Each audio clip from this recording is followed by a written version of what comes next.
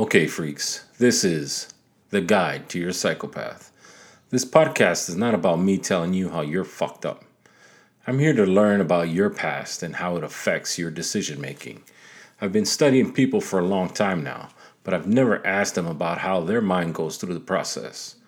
I want to read your guide. I want to know how you think and feel. This will not be edited to take snippets out of context, but I believe everyone will benefit from hearing all of the conversation. Learning your guide will make it better for me to understand you. Welcome to The Guide to Your Psychopath. So I want to apologize to my listeners for the past month and a half. It's been, my podcast episodes have been sporadic. A lot of it has been because of people's schedules, people telling me that they want to do a podcast, but they at the last minute went to go visit family or do something, and then some of it has been because I've been lazy or this and that, and people's schedules, the holidays, people go out of town, and then I was supposed to go out this past weekend and do find somebody interesting to a homeless person to interview, but because of the weather, I am not going to take my equipment outside. So I found the most interesting and beautiful woman in the world to interview, and she decided that she would talk to me. She doesn't invariably talk to me, but she talks to me. How are you doing today? I'm doing good. Happy New Year. Happy New Year. So, when's this beautiful woman going to show up? So that I can get up and give her my seat. You are the beautiful woman. Thank you very much. What do you think of this rain? Oh my gosh. It's crazy. This rain, it's been, just today alone, it's been raining non-stop. Mm-hmm. Like ever since I left the house this morning. I usually leave the house around 4:15, 4:20ish, and it's been raining all day, and it's now 4 o'clock, 4:30, almost 5. Yeah, and it's been raining all day. Yeah, I came home and I was cleaning the house, and I looked out the window and I thought, I could have sworn this house didn't come with the pool. We have a pool in the backyard. Oh, yeah. We have a lot of water in the backyard right now. Let's just say it's all natural. Yes. But we need this rain, so I'm not complaining. Just to let everybody know who don't live here in the Central Valley, Southern California and Central California, basically all of California too, has been in a drought status for a long time, and you can see it if you were to come down and visit the local lakes. You'll see it that each and every lake is down, I want to say 200 feet. It's sad. Yeah, it's super sad. Even like the riverbanks that the farmers use to water their crops has been dry for the last 2 years, almost 3 years. Yeah. Lake Cahuilla was just a sad sight to see back in November. Oh yeah, we drove by there, and it was sad. So the water was so low that you could walk out almost to the middle of the lake to see like the rest of it, right? Mm-hmm. Yeah, it was crazy. Yeah, but all this water is very much needed. Yes. So the water that's falling right now is getting soaked into the ground, hopefully getting soaked into the ground. For the wells. And then hopefully it provides snow for the mountains, so when the snow melts, it provides us with water later on. Right. I know that, I think it was last year, one of my coworkers works out she lives in the town of Pixley. Yeah. And she came to work one day telling me that that the town had ran out of water. Really? that all the wells in the town were dry. Yeah.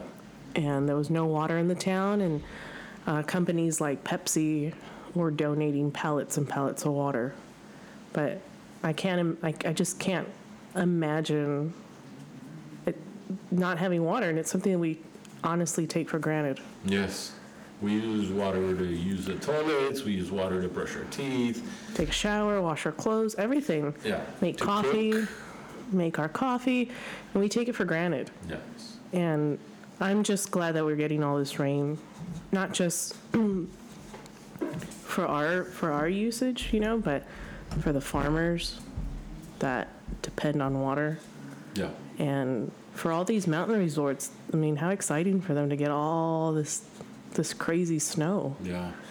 And the mountains just look awesome when they're just covered in snow. Right. So They've had a good. They had a good dusting even before what was it? November. The beginning of November, they got a good dusting then. I think it was just a little after Halloween that they got their first snowfall, which was early this year. Yeah. So, I mean, all this water is good. In some aspects, I mean, for all the mudslides and everything, yeah, that sucks. But we need the water. Yeah. Yeah. So. We have a lot of burn areas here in California that people are worried about, right? Isn't it With the all whole this state? water and stuff. Huh? Isn't it the whole state? Yeah, there were a lot of wildfires within the last couple of years, but not just that, but there was some rock slides closed down one of our freeways. I think up in Shaver Lake. Yeah, by Shaver Lake, right? Yeah. Yeah. So, but yeah, I mean, how was your New Year's, Louis? I was trying to stay up and I fell asleep. And no one in this house made it to like 12 o'clock. No. Everybody was out. Yeah.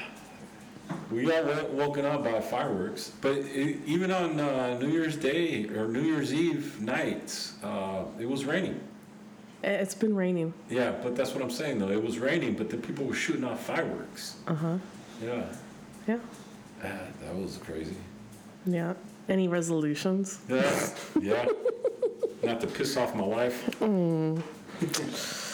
How did that go? Maybe I'll start on it next year. Okay, so this past year. Yes. Let's reflect. Let's reflect. Let's reflect on 2022. We came out of having mandatory masks. Yes, and I almost got my butt kicked at work because by an old lady. Because she saw me in the garden and she went to go. She came after me to pull my mask off, and she was yelling at me, "Take your mask off!" And she was going to come at me and tear my mask off my face. And she got close to me, but then I decided, I'm just going to walk away. So I ended up walking away, but she wasn't the first one. There was another man, too, who came after me to take off my mask. I'm like, am I like a target? And then I got yelled at by other customers telling me I was a sheep. And I'm like, wouldn't I just be a lamb? Like the lamb from Zootopia. Yes. But, I mean, I don't know. Last year was crazy. Crazy all the way around. They say they started lifting up some of the restrictions, but then here in the Central Valley where we live at, a lot of people weren't really abiding by that.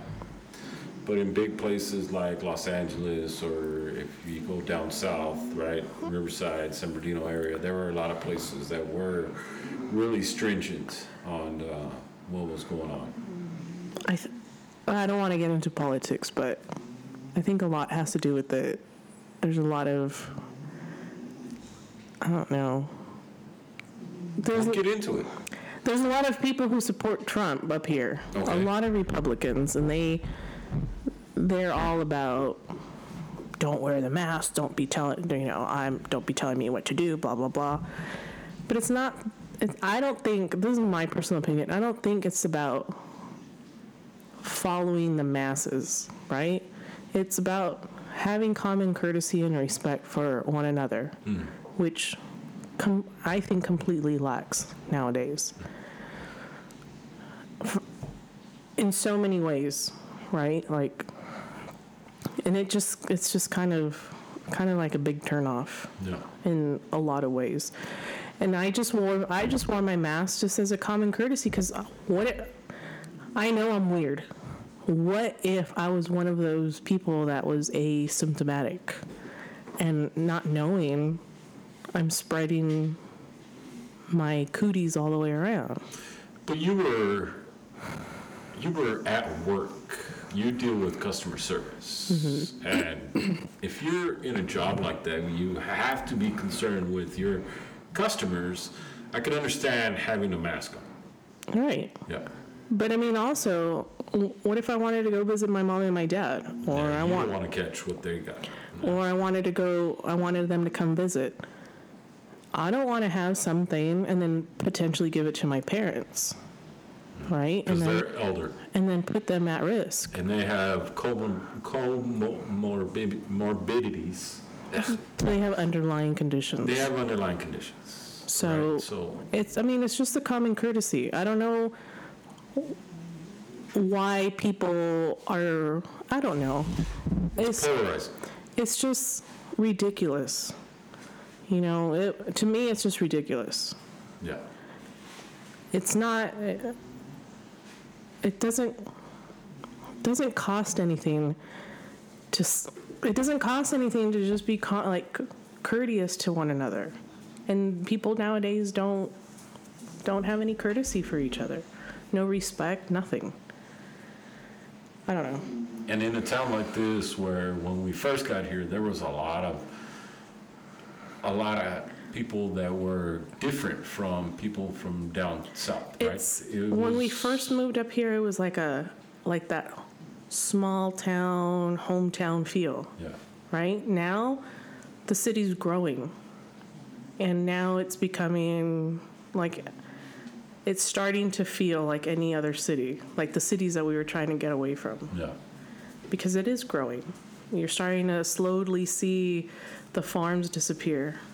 And the farms are starting to take over by housing developments, ugly houses, too. There are some ugly houses. Oh, there's hideous houses. And they're all like those houses where if you're in your bedroom, you can look out your bathroom window and look into the child's room in your neighbor's house. It's just weird. The way the houses are laid out are just weird.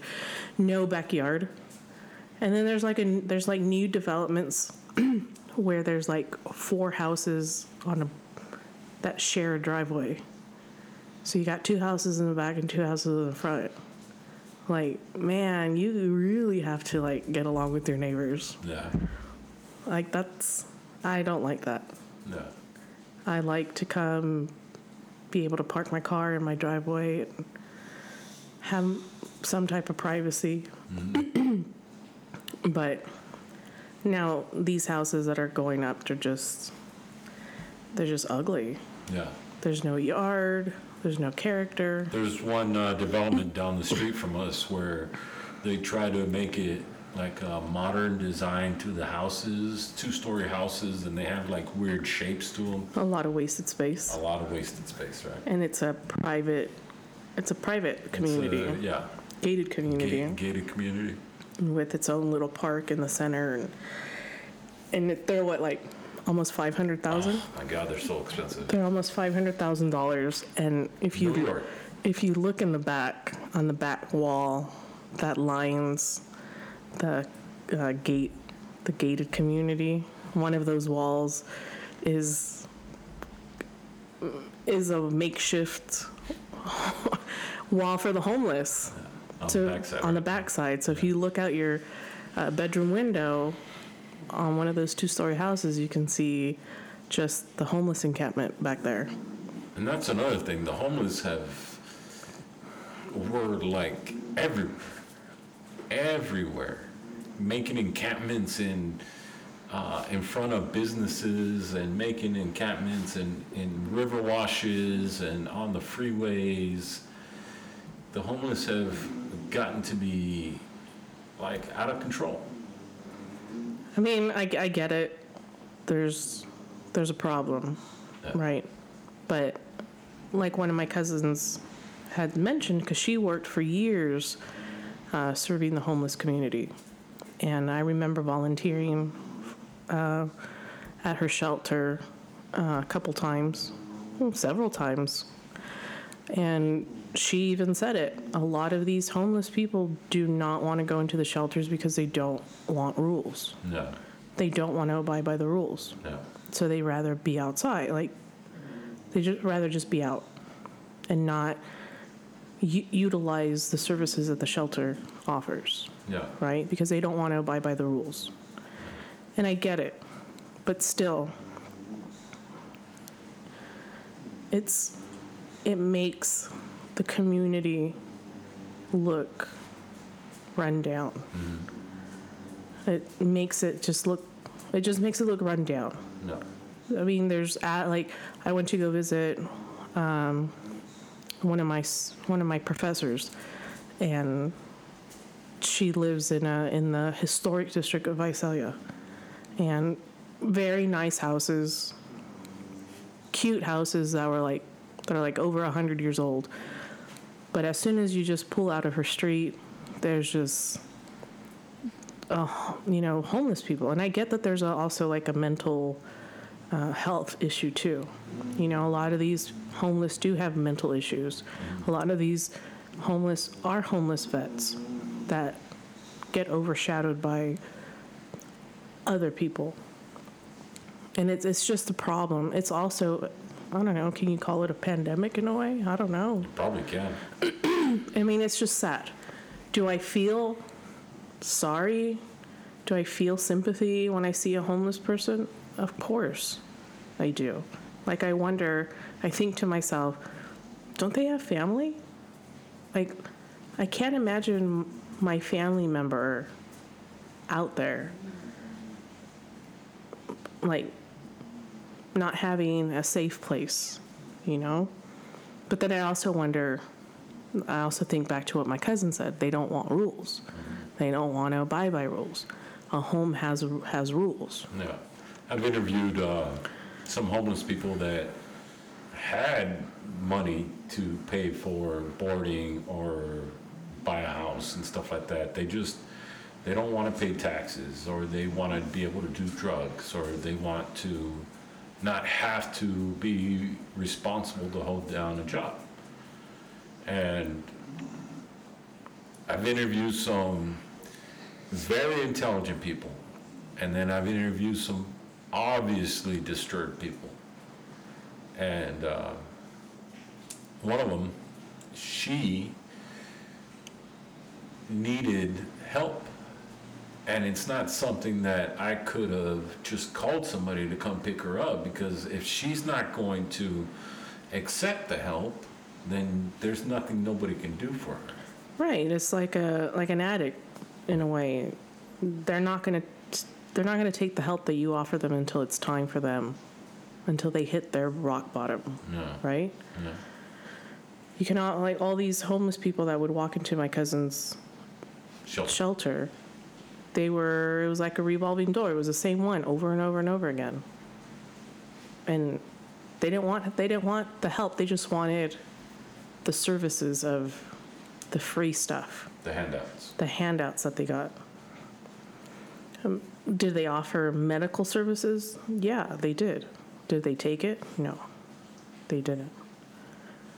But you can't make people do things that they don't want. And that's something that I learned in my counseling class a few semesters ago.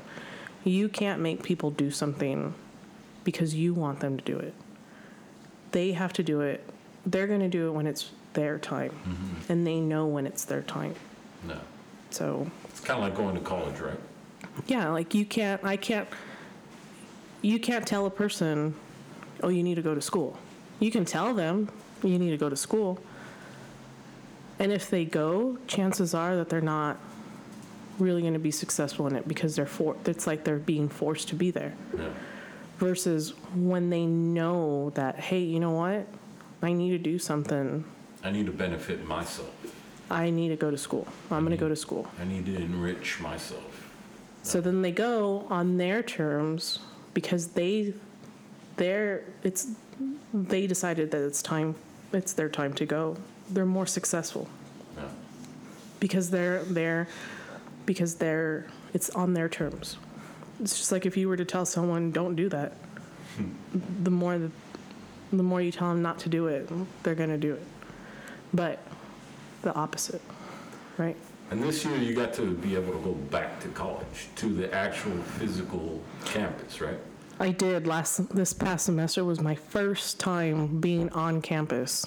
In a long time. And it was exciting to be back, like to be in the classroom with my professor and like there and have like all my classmates, and then kind of like in my mind sit in the class and think, who's going to drop out by the time you're supposed to drop the class without having it affect your transcript, right? Yeah. So like in my math class, I think we started off with like 40, and only 6 ended up staying. And this class, I mean, it was a survey class for mathematics, so it was a little bit of everything. It was algebra, trigonometry, geometry, statistics, and all the other subjects in that math class. I struggled a little bit. And the one subject that I thought that I was going to struggle in the most, I ended up doing the best, and that was my statistics class. And I actually enjoyed that class. Did you? I did. But I think also it has to do a lot with the professor. Yeah. This professor was very patient, and she was very like approachable. And if you had a question, she wouldn't make you feel dumb, right? Like there were no dumb questions for her. Like every question was a question that deserved an answer. And you've had professors in the past that have made you feel like crap. Yeah, because they're dicks. Yeah. But this professor, I remember I broke down and I'm like, ugh, I need help. Like, and I don't want to go to the tutoring center because they teach differently, right?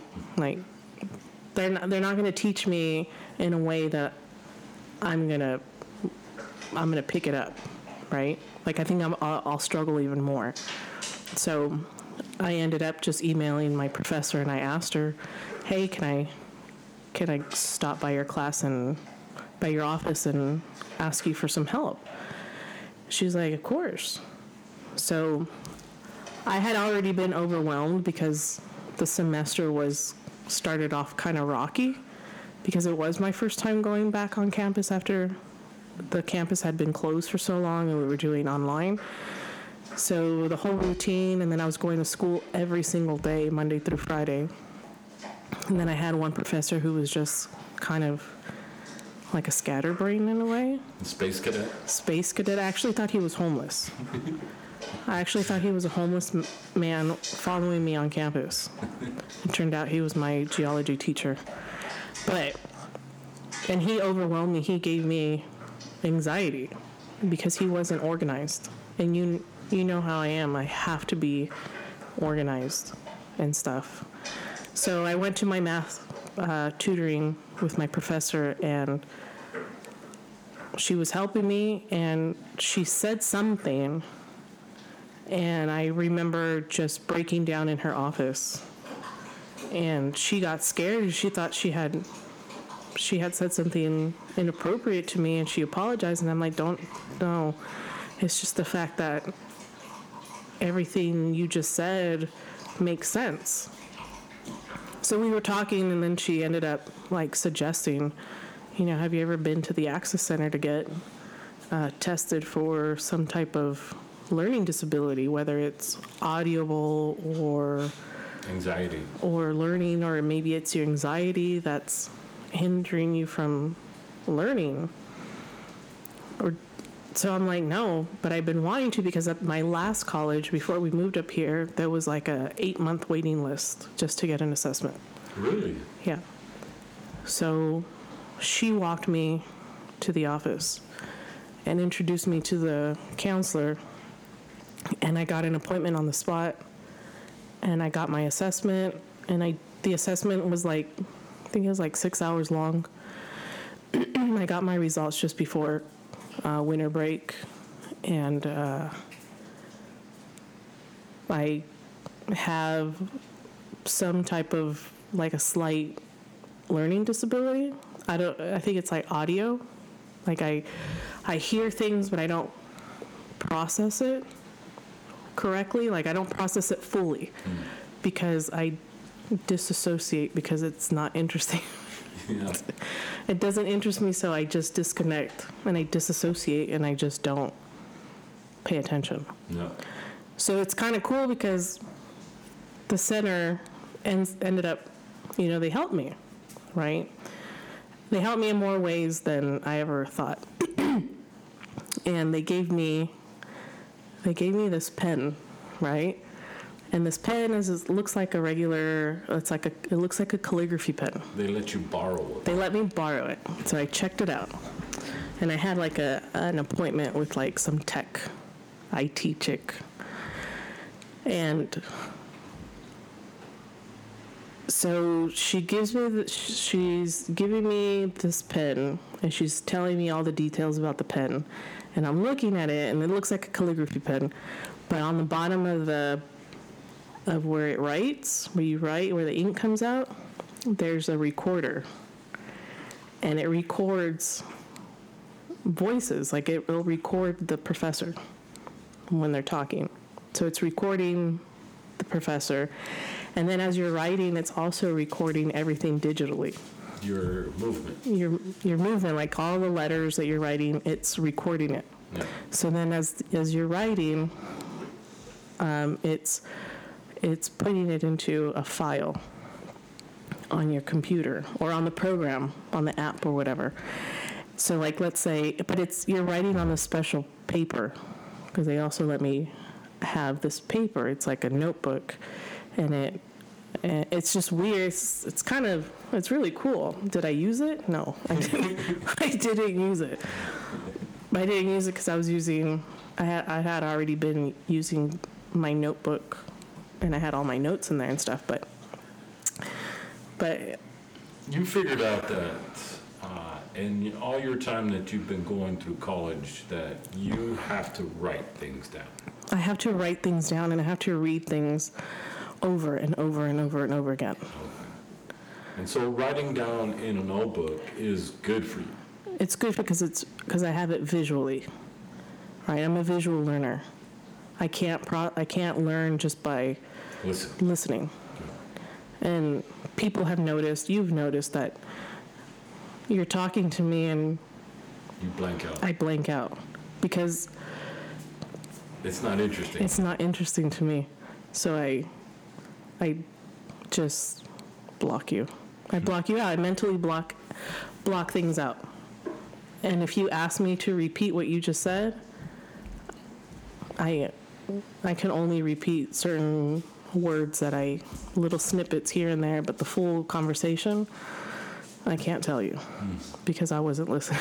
Because you weren't listening. Because you were boring. But, I mean, after sitting there in the office getting my results, it was overwhelming, right? But after, it was like a weight lifted off of me. Like, okay, I'm not dumb. I just process things differently.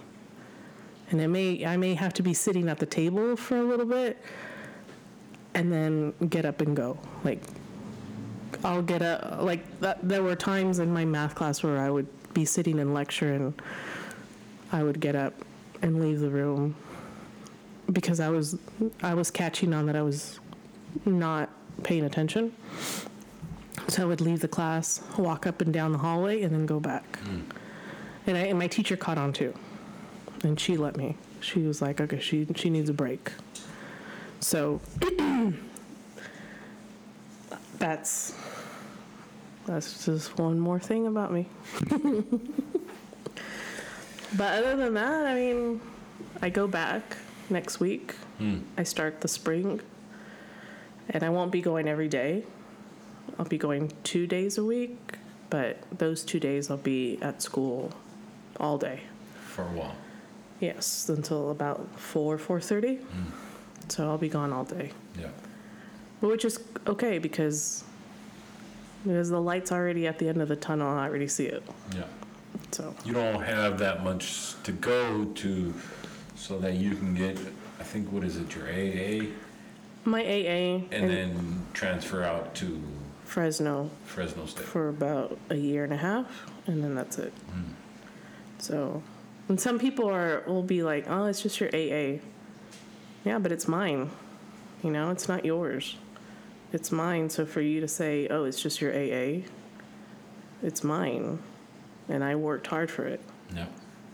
So I've had to jump through hoops and loops and everything for it. Not only that, but we've moved around. We've moved around, going to school.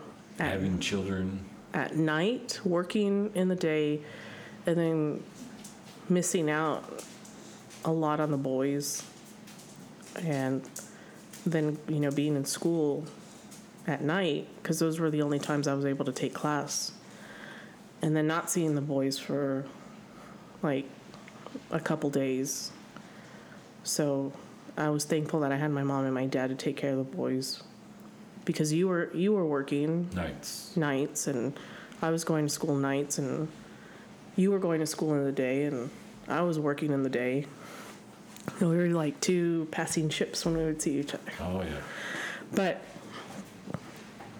now that we're up here, I was able to get all the classes that I needed, because it is a smaller school. It is a smaller campus. So the opportunities for me to get the classes that I really need are more available to me. Yeah. So. Yeah, living in a bigger city. More people on campus.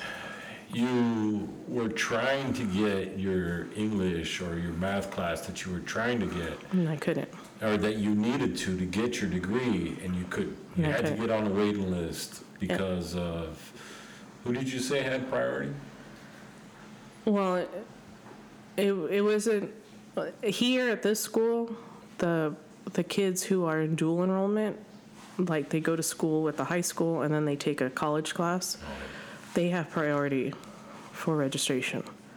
So, which I got a group together in my ASL class, and we made kind of a big stink about it. Like, why, if we're in our third level of ASL, why do we have to wait for the high schoolers to register for the class, right? Like, half of the people who are registering for ASL 3 are because they're going into the field of communicative disorders, audiology, speech pathology. So these people are actually need it, right? So these kids that are taking dual enrollment, they're not taking like the more advanced classes. They're only taking like the introductory. No, they're taking advanced classes too, because it goes towards their foreign language at high school. But are they learning anything? No, they're just sitting in the classroom taking up space. So when they would walk into class, I would push myself through the door first because it's like, no. And you would see them, it was like they had recess. They would have recess outside. Their teacher would have them run around to get all their I don't know, ants in their pants out, I guess. I don't know. It was ridiculous. There was a lot of high schoolers in my class, and little by little they were dropping like flies. So. Yeah. And then when they had to do presentations, they were like, is it optional? No, it's not. Yeah. You have to do it. It's mandatory. You're not a person that likes people, so you having Thanks. you having to do a presentation in front of everybody, that's not your strong point. That is one of your weak points, right? That's one of your weaknesses. You know, I'm okay when I feel comfortable. And yes, I was nervous to do my presentation, but I was comfortable because I had been, I knew, I had it. Studying. I was studying, I was getting tutoring, I was getting extra help, I was going getting extra help outside of tutoring, and I was practicing, and I had it down, like, boom, I had it.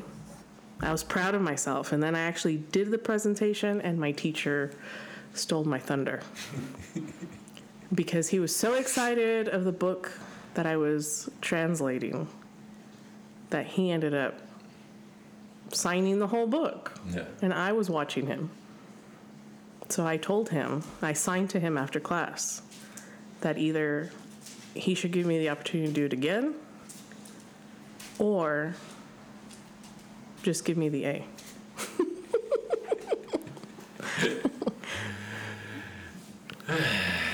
But I don't know. But I'm excited to go back, finish these last classes, and that's it. And then I don't know. We'll see what happens. I'm excited to go to the university, right? Am I dreading to go every day? I hope not. I hope it's not every day because that's a far drive. To be going every day? Yes. Yes and no. It's a far drive because you've gotten used to this, being in this lifestyle, but in reality... I've driven further. In reality, you've driven further for work. For work, right? Yeah. For 16 years, 17 years, you were driving... Like an hour. Yeah. An hour to and almost 2 hours back because of traffic. Don't make me think about those days. I have but flashbacks. That's what I'm saying, though, is we've gotten used to being here in this place where it's been awesome, not only for our boys, because it's a smaller town and they get better friends, but for us, too, where... Well, I don't know about better friends. I mean, his friends are kind of like quirky. One of them... the same friends. He's always... But then our older son, he's always been had the same kind of friends wherever he's gone. Yeah. But they're good. They're a good group of boys. Do I kind of cringe when I overhear their conversations? Yes. He's 15. I know, and they were giving him... You should be lucky that our towels don't stand up by themselves. I think the other day they were in the car and they were giving our 15-year-old dating advice.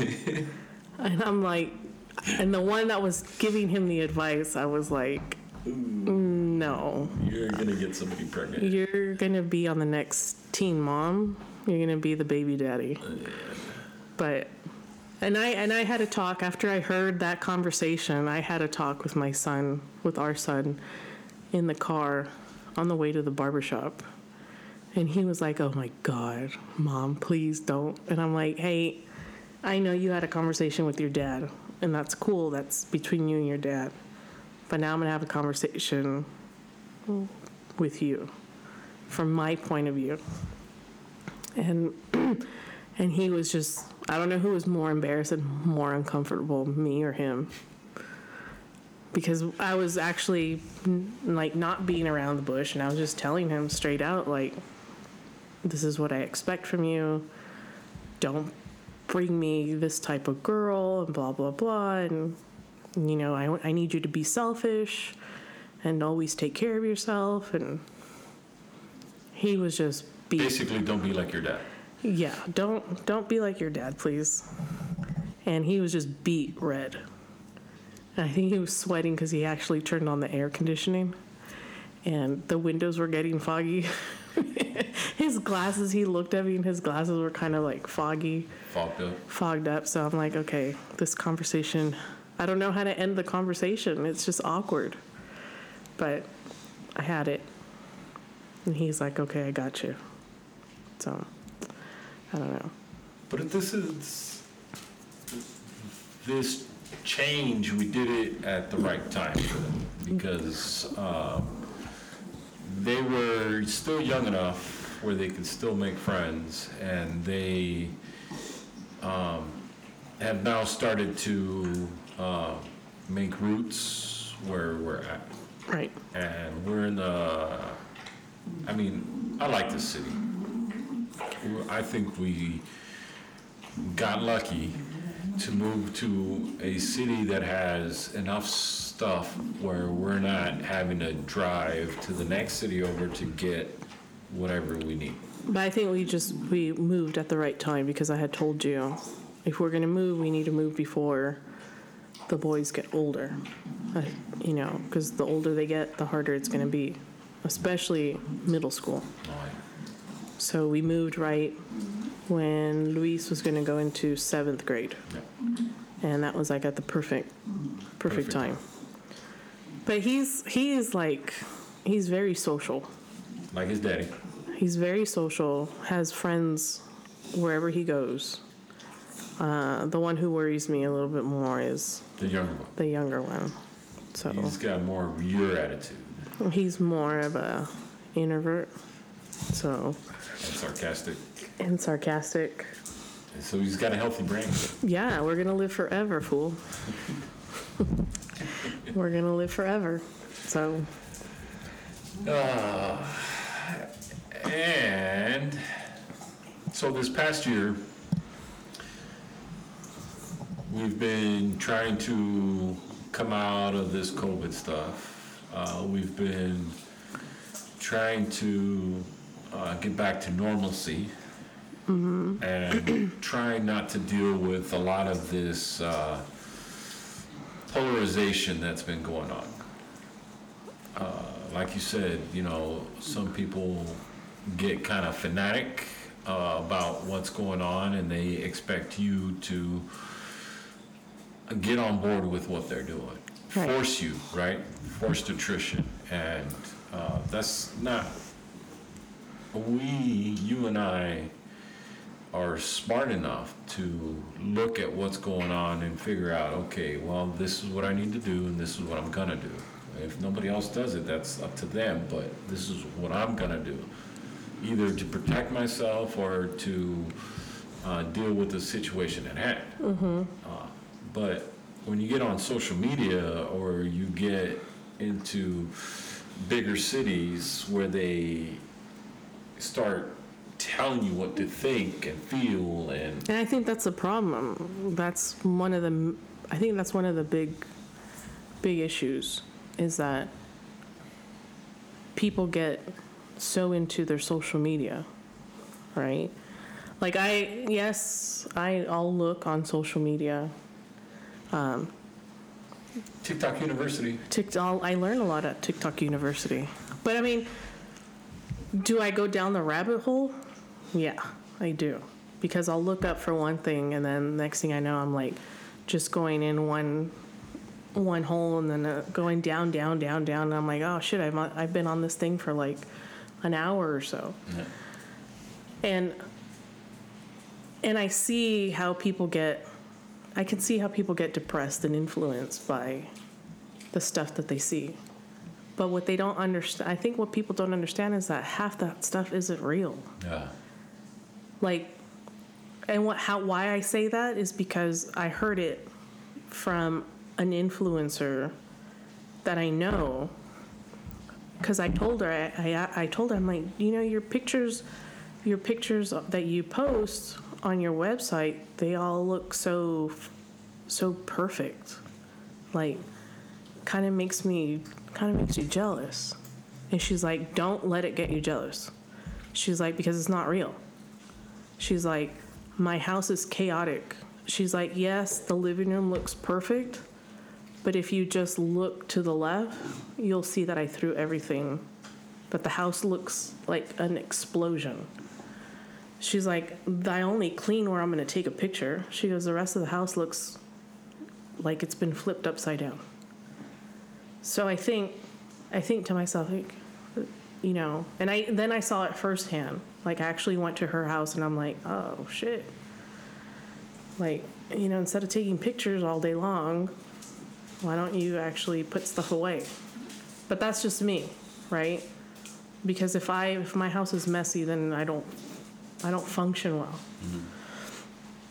But I see these things, and I've told the boys, a lot of that stuff that you see on social media isn't real. It's fake, just so that people can get likes. I go, don't let it get to you, because it's not real.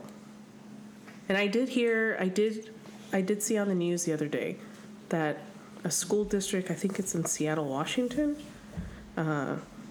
is suing TikTok and Facebook and all these social media platforms, because their students are absorbed in it, and they're depressed, and they're being influenced by, you know, these platforms and stuff. It's just sad.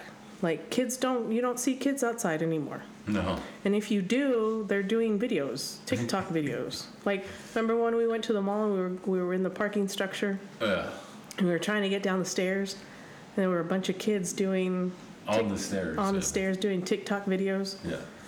It's like, yeah, they're outside, but they're still on their phone because they're trying to get that like. Like, that's sad. I could understand that if you have an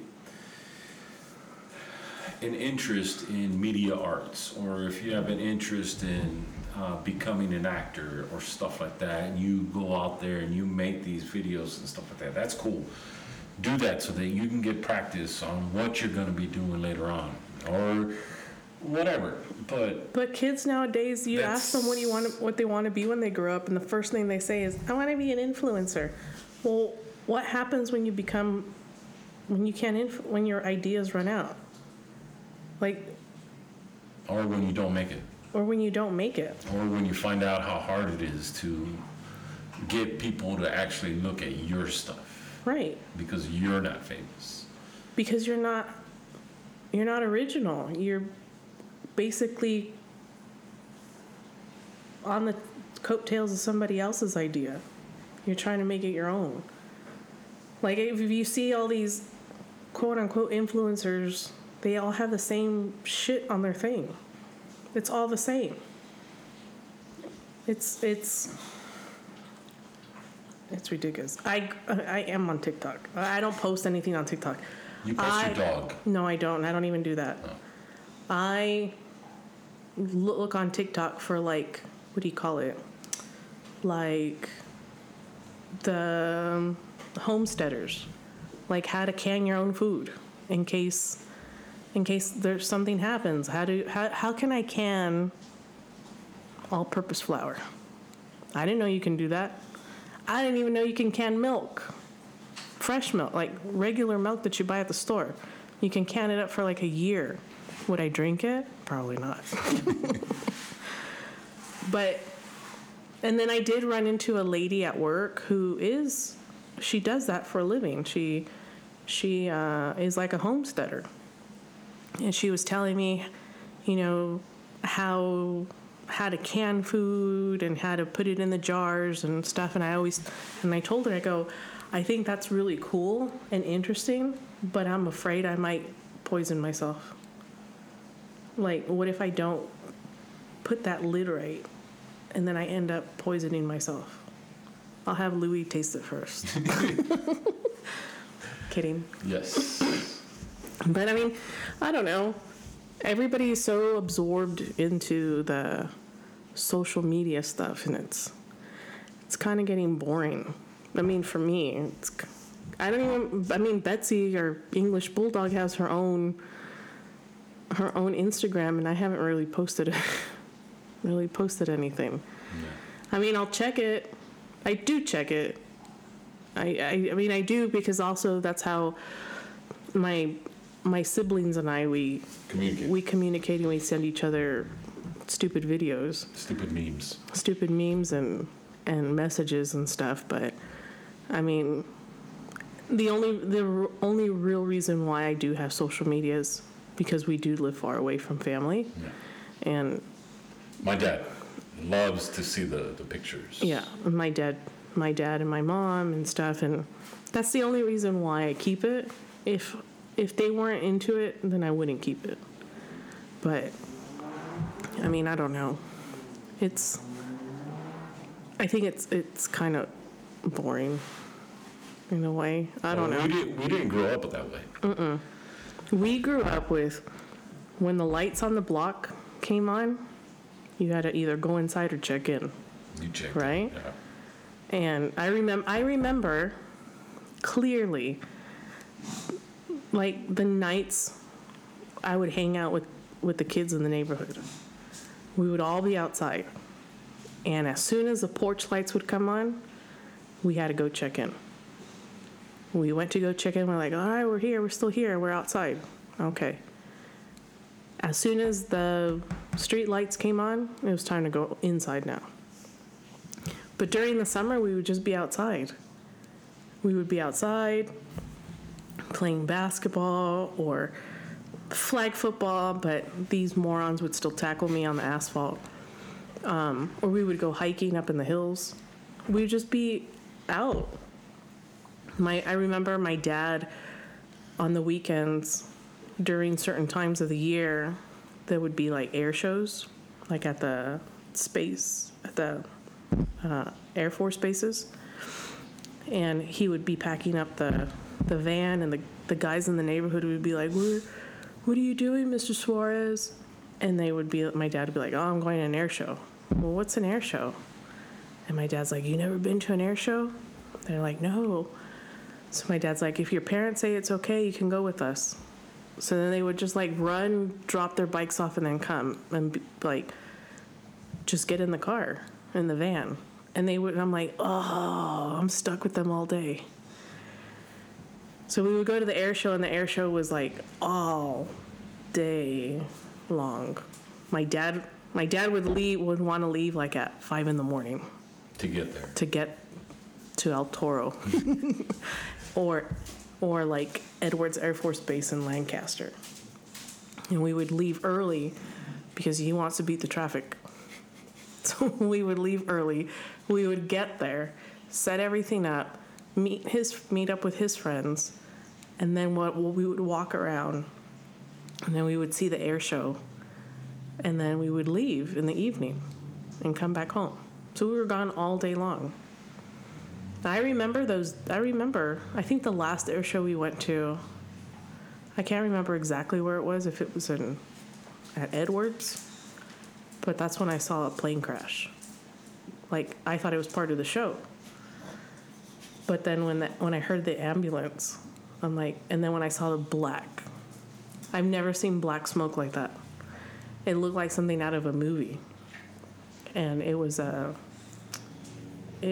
it crashed, and the pilot didn't make it. And it was black smoke, and then you just see the orange flame, and then that was it. Then the ambulance comes and stuff, and that was the last air show that we saw. But I remember growing up, and kids nowadays don't grow up like that. Like, I think times are different. Like, there's so much more to be alert. Like, there's so much danger all the way around. Yeah. Like, I remember walking down to Thrifty's to go get ice cream. By myself or with my friend. And we were like younger than our youngest. I think we were like 10, 11 at the most. You can't do that nowadays. It's sad. I catch myself sometimes and I'm like, it's not like when we used to grow up and I sound like my mom and my dad. Like, now we're sounding like our parents, yeah. Right? Like, I remember back in the day, even the music sucks now. The music sucks now. I remember when I was in 5th grade, my family moved us away from the neighborhood. We moved into an apartment. And we were getting ready for one of my cousin's quinceañera. And I had to try to find a ride from the apartment all the way across town to where they were having the practice for the quinceañera. I was in 5th grade and I did that by myself. I was like, to me, that was an everyday thing. I didn't second guess that. I didn't even think that I was doing anything wrong. I was just like, well, I gotta go. Nobody's here to pick me up. I gotta be there. And so I went. I took the bus. I walked a few blocks. I tried to get there as close as possible, and I ended up getting there. And turns out my family were like, oh yeah, we forgot to go pick you up. Aren't you part of the quinceañera? See, and that's like, when you tell me stuff like that, of like how you grew up and the stuff that you did, like what you just said, I'm thinking to myself, like, holy shit, my mom and my dad would have had a heart attack. Would have had a heart attack. Like, I wasn't, like, no, right? No. Like, I remember I was already in college, and I went to the movies with my friend. And because I didn't call, my dad tracked me down to my friend's house when I dropped him off. And he had my sister call my friend's house. And then my friend's mom comes out and says, oh, it's your sister on the phone. So me being, sarcastic, I get the phone and I'm like, what do you want? And then she's just like, you're in trouble. I'm like, shut up. And then the phone gets ripped away from her, and it's my dad. And when my dad speaks English, when he's pissed, you're done. Like, you're done. And he's like, where are you? I'm like, oh shit. And I'm like, I'm dropping off my friend. And he goes, you come home right now. And he sounded like Scarface, right? You come home right now. And then his accent kicked in. And I laughed. And I was in deep shit. I didn't want to come home, but I had to face the music. And my dad didn't talk to me for a while. And for my dad not to talk to you, that's harsh, right? And I remember he didn't talk to me the next day, but he took me to the store to buy a beeper, to buy a pager. And I'm like, what is a pager gonna do? Like, I'll go along with your idea, but like, what do you hope this accomplishes? Like, what are you hoping this will accomplish? He's like, so I can know where you're at all times. I'm like, but the whole thing is that I have to call you back. And so now I have to find the phone. What if I don't find a phone? What if I don't have any quarters? And he's like, well, then you call me collect. And I'm like, but you're already complaining that the phone bill is already high. So I was trying to wear him out. And he's like, nope, you're going to get a pager. He goes, and I'll pay for it. And I'm like, okay, but I don't know what this is going to do. Not like I can call you from it. But I remember I had the pager and it didn't work. And I think he beat me like twice and I never called back. And that was it. Like, then I got it. And then he got me a cell phone. Would I answer it? No. Because I wouldn't hear it. Because I had it on silent. But I don't know. The times are changing. And it's just, is it getting better? I don't know. I just know the music sucks. Music sucks. If you listen to it, they're taking snips of good music from our times and beyond. Like, you can't tell me that Nicki Minaj and all those people are, like, so talented. No, they are not. Because they're taking music from our time and remixing it into theirs. They have no talent. Music sucks now. But their talent is to get everybody to listen to them. Their talent is to shake their huge butts. Badonkadonk. Their big boobies, their big booties, their whip around, their fake hair. They're visually stimulating. Yeah, I'll give you that. I'll give them that. But Who was that guy that turned into a snitch? He was real colorful. 68. 69. 69, whatever his name is. Yeah. He's a big old snitch and now he's hiding somewhere? Yeah, but he was visually stimulating to a lot of people too. Because he was colorful. Yeah. No. But I don't know. I just hope that this generation, what do they call them, millennials? Millennials right now, yeah. Or Gen Z? No. They call them, the newer ones is Zoomers. Zoomers? I heard somebody referred to them as Zoomers. Because of Zoom? I don't know. Probably. I'll call them something else. we were Generation X. They are Generation Z. Or they're called Zoomers. Then there's the millennials. But millennials is in between us. Tell me how you feel. Well, we have a bunch of millennials at work. Oh. And I don't know if it's like, if they're missing a chromosome. I don't know. But their worth ethic, it doesn't exist. And you can't call them lazy because they get their feelings hurt. And then they go snitch. She called me lazy. Well, I didn't call you lazy. I just dubbed it down for you, but I called you something else. I called you something else, but I dubbed it down so it sounds nicer, so I called you lazy. Because what I really called you is not nice. You mofo. But I don't know. These kids nowadays, and that's why I get on our oldest, that he needs to have a better work ethic. Because I don't want him to be like these fruitcakes, these snowflakes that expect everything to be handed to them. No. So that's why I'm against you getting him a car. Because I had to work for my car. I'm sure you had to work for your car. I had to buy my first car. I had to buy my first car too. Well, actually, my first car was given to me. But because I worked for it, I showed I was responsible for it. Our oldest, I don't think he's there yet. He hasn't. So that's the thing, though, is we've I've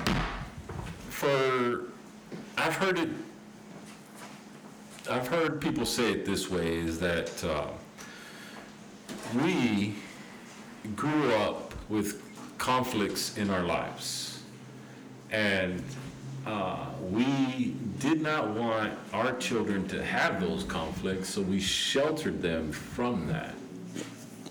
And I think that's why they're different from us, because we've kept them from having any kind of, or we sheltered them from having any kind of conflicts where they could find themselves. I always tell my kids is that when you fail, it's okay, because everybody fails. It's how you pick yourself up is what's going to reveal your character. Be careful with what you're revealing, because you want to be a good person, but when you fail and you start being a bad person, that's who you really are. Right. Yeah. Like, it humbles you too to fail. Yeah. Like, me, for instance, how many times have I failed one of my classes? But I do it over and over again, right? Because I'm not going to let it defeat me. And just like that, when I get overwhelmed with school, somehow that quote by Theodore Roosevelt, "The man in the arena always seems to find me at the right time." Yeah. And I read it over and over and over again. And it's true that the person who fails is the one who deserves the attention. Because at least if they failed, they still showed up and they still tried. Yeah. Right? The one who's arrogant are the ones who don't show up and don't even try. And I don't want our kids to yes, we shelter them because we don't want them to be exposed to certain things. We don't want them to go through certain struggles that we've gone through, right? But I've also been called a helicopter mom because I do protect the boys. And then I get upset. Because I'm like, am I doing a disservice to my kids because I am protecting them in a way? Or am I not? Or am I, like, I don't know. Like, I get upset when people call me a helicopter mom. Because I think I'm not a helicopter mom. I'm just protecting my kids.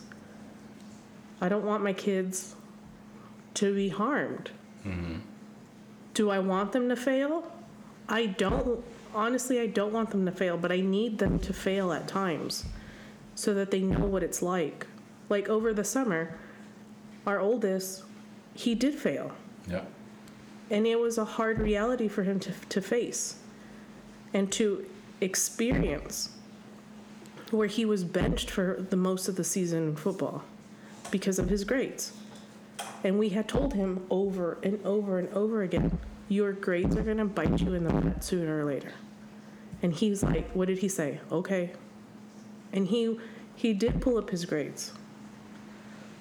But when he was excited to start playing, but his bubble was bursted because those grades came back and bit him in the butt. And it was hard to see him coming home crying because he wasn't going to be able to play. Was I able to do anything about it? No. Because it was something that he did himself and he had to go through it. All I can do is just tell him, you know what to do. You know what to do next time, and you know what not to do. So it's hard to see your kids fail, but it makes them a better person in the long run. Let's end this with you reading the quote. So this is the quote from a speech that President Roosevelt said in Paris. It starts off as, "It is not the critic who counts, not the one who points out how the strong man stumbles or how the doer of deeds might have done them better. The credit belongs to the man who is actually in the arena, whose face is marred with sweat and dust and blood, who strives valiantly, who errs and comes short again and again, who knows great enthusiasms, the great devotions, and spends himself in a worthy cause, who, if he wins, knows the triumph of high achievement, and who, if he fails, at least fails while daring greatly, so that his place shall never be with those cold and timid souls who know neither victory nor defeat." Oh, yeah. It's a great quote. Mm-hmm. All right. Thank you. You're welcome. Love you. Happy New Year. Happy New Year. Do you want to say anything about this next year? This coming year, I've come to terms that I'm in it with certain things just for myself. Good. Like, I'm not in it to please anybody else. I'm doing things for me and things that better that better me and better my family. I'm not going to be bothered with, about other people, because they're not my concern. And if you are crying because I'm not paying attention to you, or I'm not calling you, or whatever, you know what? It goes both ways. You don't show me any interest, I'm not going to show you any interest either. So it's all about me. Okay. Thank you. You're welcome. Have a great year. You too. Love you. Love you. Well, that's it for now. I want to be clear on something. No one person grows up the same. Everyone has their own opinion and how they come up with it. That's why I started this, so that I can understand you and your guide to your path. If we all have different strengths, then maybe, just maybe, we can learn from each other.